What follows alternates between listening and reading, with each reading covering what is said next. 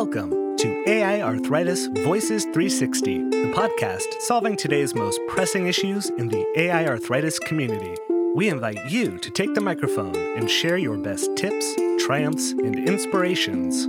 Whether you are still in search of a diagnosis or a longtime patient, we want to hear from you because we know how much your voices matter. So pull up a chair and have a seat at the table. Welcome to AI Arthritis Voices 360.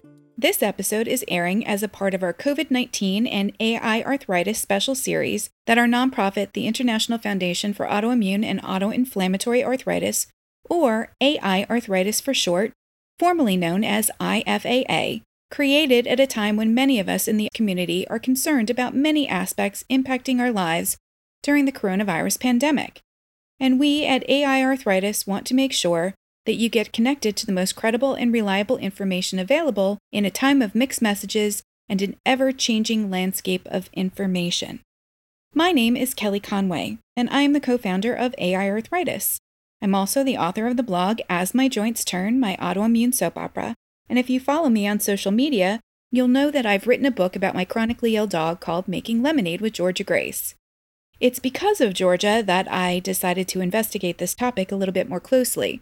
When I was looking at the original list of who would be high risk for contracting these diseases, people with pre-existing conditions included heart disease and diabetes. Well, there are two conditions that my dog Georgia had.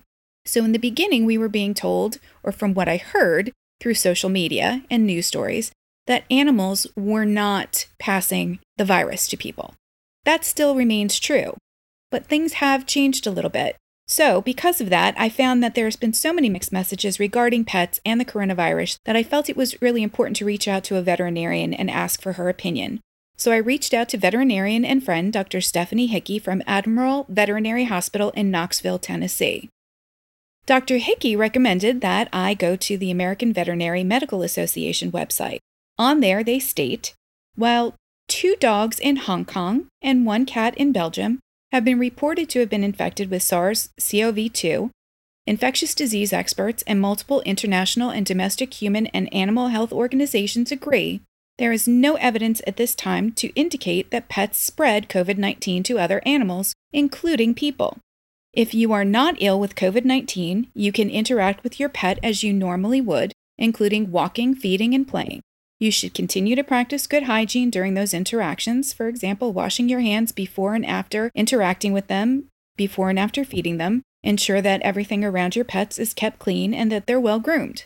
Out of an abundance of caution, it is recommended that those ill with COVID-19 limit contact with animals until more information is known about the virus. Have another member of your household take care of walking, feeding, and playing with your pet. If you have a service animal or if you must care for your pet, then wear a face mask. Don't share food, kiss or hug them, and wash your hands before and after any contact with them. Now, I spoke with Dr. Hickey last week, and all of that seemed to be exactly what I had been hearing, that animals cannot pass the virus to humans, and it didn't seem like they were passing it to each other. But if you were sick, because we don't know enough about this virus, because it is novel and no one has had it before, that there's not enough information to know if we could indeed pass it on to animals. So, over the weekend, as I was preparing to put this podcast together, there was a news story about a tiger in Brooklyn. On my own, I went back to the AVMA, American Veterinary Medical Association page, to see if there were any updates. And what they updated with is the USDA National Veterinary Services Laboratory has confirmed the presence of the SARS-CoV-2 in 1 tiger at a zoo in New York. This is the first instance of a tiger being infected with COVID-19. Several lions and tigers at the zoo show clinical signs of respiratory illness, and this tiger was tested accordingly. Public health employees believe that the large cats became ill after being exposed to a zoo employee who is actively shedding virus. All of the large cats are expected to recover. No other animals in other areas of the zoo are exhibiting similar clinical signs. The USDA and CDC are monitoring this situation, and the OIE, which is the World Organization for Animal Health, will be notified of the findings. So I would assume the World Organization for Animal Health is very similar to the World Health Organization, which is the counterpart for humans. So again, we're finding that animals did indeed contract the virus, and it was passed on by someone who had the virus and was probably feeding the animals. I can't imagine them getting super close to the animals and petting them, but for some reason, the virus was passed on to them. So that is the update from there. So I think a good rule of thumb would be to have a plan. Now, not hugging and kissing your pets, that for me personally would be very difficult. But if I knew it was going to keep them safe, I would do what I have to do to protect them. Dr. Hickey also suggested other good ideas to know about the hours of your vets. If they are open, some will be closed or have modified hours, and know their protocols. This is an excellent idea. About 2 weeks ago, I had an emergency with Georgia. She was diagnosed with pancreatitis, diabetic ketoacidosis, and a urinary tract infection. She never goes halfway, my Georgia. She always goes full in. So my regular vet couldn't take her. So I had to take her to an emergency veterinary hospital, which we've been to many times in the past. Their protocol is you pull up and you call when you get there, and then you have to wait for someone to come out. They are dressed in masks, gloves, facial protection. They come to your car. You have to leave the harness, the leash, everything. They just take the animal from you. No carrier is taken.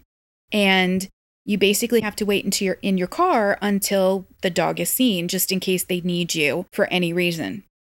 Now, this protocol, most being curbside with no people allowed in the hospital, some might have exceptions for euthanasia. However, at the hospital I had to go to, which is right outside of Philadelphia, unfortunately, I did have to see a man and his beautiful dog had to be put to sleep so the man could be with his pet. They did it behind the building to give a modicum of privacy. But it was heartbreaking to know that he couldn't go in there and he couldn't hold the dog for a while, and it was very sad to see. So just from my personal experience, veterinarians right now are also first responders and are also on the front lines. I know in the state of Pennsylvania, I can't speak about other states and I can't speak about other countries at this point, but I know in the state of Pennsylvania that veterinarians, your typical vet, cannot see your animals for regular appointments. You can't take them in to get their nails trimmed. You can't take them in to get certain boosters. I believe you can still take them in to get rabies shots. I'm not 100% sure on that, how that extends to other states. So it's only veterinary emergency services that are allowed under a state shutdown for essential businesses. That meant that my vet could not take my dog in. They wouldn't be able to keep her because their hours have switched and changed. So it's something that you have to realize if you do have a pet emergency, you might have to spend a lot of time sitting in your car. You might have to spend a lot of time waiting to be seen, and you're not going to be allowed to go in with your pet, which is, for me, it was the most difficult part of the entire experience. So, more information regarding having the coronavirus. I looked to the American Kennel Club because they have a lot of information as well about how the coronavirus is impacting people with pets. And again, many people in our community, we have not only just pets, we have service animals, we have emotional support animals, we have animals that we rely on daily. According to the American Veterinary Medical Association, petting a dog's fur is low risk. That was something that I was really concerned about. As I walked Georgia around the neighborhood, many kids usually come out to pet her. Well, I've been avoiding having anybody touch my dog other than myself because I don't want her getting pet and then me touching her and then suddenly I have the virus. So, the chief veterinary officer of the AVMA, Gail Golab, says, "We're not overly concerned about people contracting COVID-19 through contact with dogs and cats. There's a science behind that. The virus survives best on smooth surfaces such as countertops and doorknobs," Golab says. "Porous materials such as pet fur tend to absorb and trap pathogens, thus making it harder to contract them through touch." Now, how can dog owners protect our dogs from the coronavirus? Well, for now, healthy pet owners don't need to do anything than follow their basic hygienic precautions. If you do test positive, experts are recommending that you should restrict contact with your animals, both to avoid exposing the pets and to prevent getting the virus on their skin or fur which might also be passed on to another person who touches the animal. So again, although they're saying there's not a huge likelihood because we don't know enough about this virus, they're asking you to be extremely cautious. To reduce the spread of germs, you may consider wiping your pet's paws when they come in and out of the house with a paw cleaner and/or paw wipes. I've also given Georgia a few baths if she's been touched by people. Some other things that you have to consider now in this day and age where a lot of non-essential businesses are closed. Pet stores are, for the most part, the chains are mostly open. Some of the smaller stores in my area have closed. So some things that I started doing was bulking up on food ordering. I got large orders in for both the cats and for Georgia, including their food. For Georgia, getting her medicine, making sure I had access to enough diabetic supplies so I could test her, and also so that I had enough insulin available. I had all of her medication available. And I did notice that some of the pharmacies were offering to supply they had some BOGOs going on, I think, to encourage people to purchase. So you might want to look for promotional codes.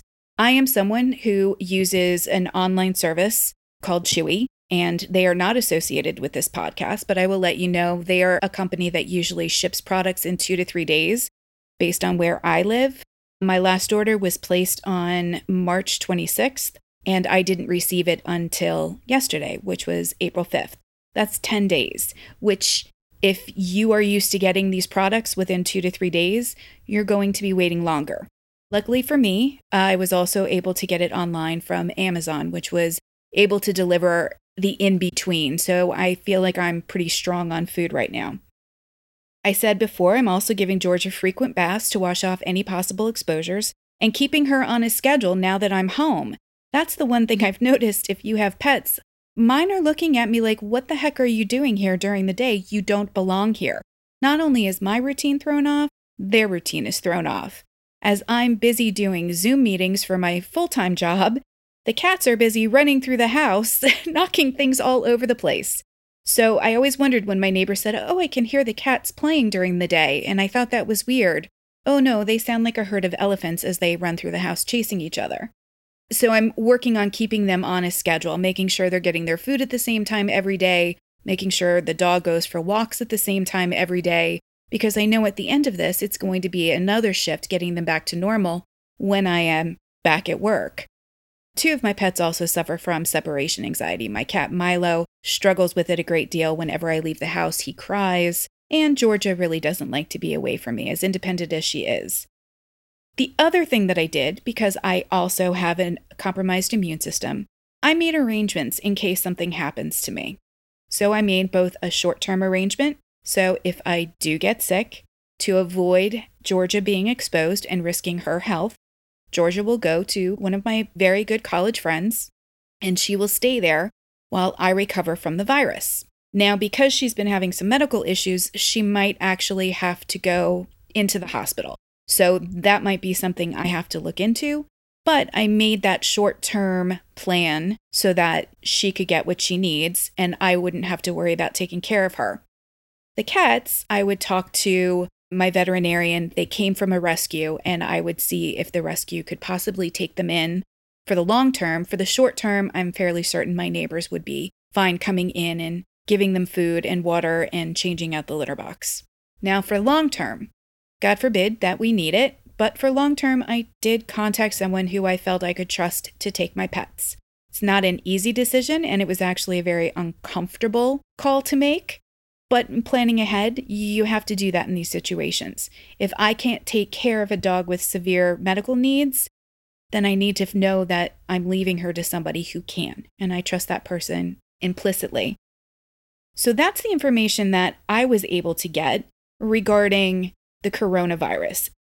So if you are diagnosed with COVID-19, you need to exercise an abundance of caution and either not take care of your pets, ask somebody else in your household to do that for you, or if they are a service animal or a support animal and you have no choice or you live alone like myself and have to take care of your pets, then make sure to use extreme hygiene precautions such as washing your hands before and after touching the animals. Possibly wearing clean gloves when you're touching the animals would probably also help. To make sure that you are wearing a face mask, especially if feeding or walking or doing anything like that. You want to make sure that you're keeping them protected as well as yourself. That is our information on caring for pets during the COVID pandemic. We want to remind everyone that these COVID-19 and AI arthritis special episodes are just that. While we are airing them currently during our regularly scheduled programming times, 9 a.m. Eastern Standard Time USA Sundays and 7 p.m. Eastern Standard Time USA Wednesdays. Soon these will branch off into their own airtime, and we will continue airing other non-COVID-19 discussions on a separate day and time, and that will be announced in the future. We were doing this so that you will have a choice of when and if you want to be a part of these COVID-19 conversations. And speaking of joining the conversation, now it's time for you to take a seat and join us. We have created a public Facebook group, COVID-19 and AI Arthritis, as a part of our International Foundation for AI Arthritis page at IFAI Arthritis. You can join this group and you can continue the conversation with me by commenting on the post that's featuring this episode.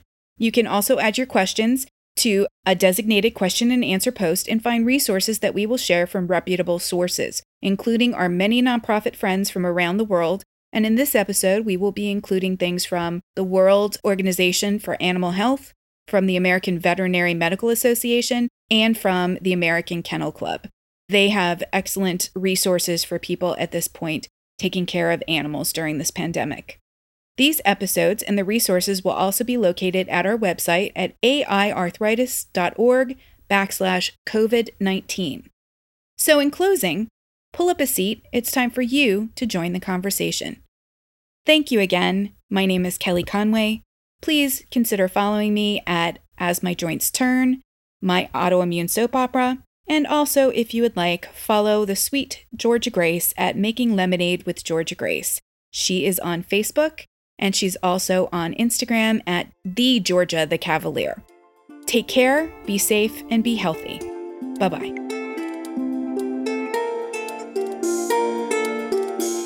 AI Arthritis Voices 360 is produced by the International Foundation for Autoimmune and Autoinflammatory Arthritis. Every Sunday, join our fellow patient co-hosts as they lead the discussions in the patient community, as well as consult with stakeholders worldwide to solve the problems that matter most. Find us on the web at www.aiarthritis.org.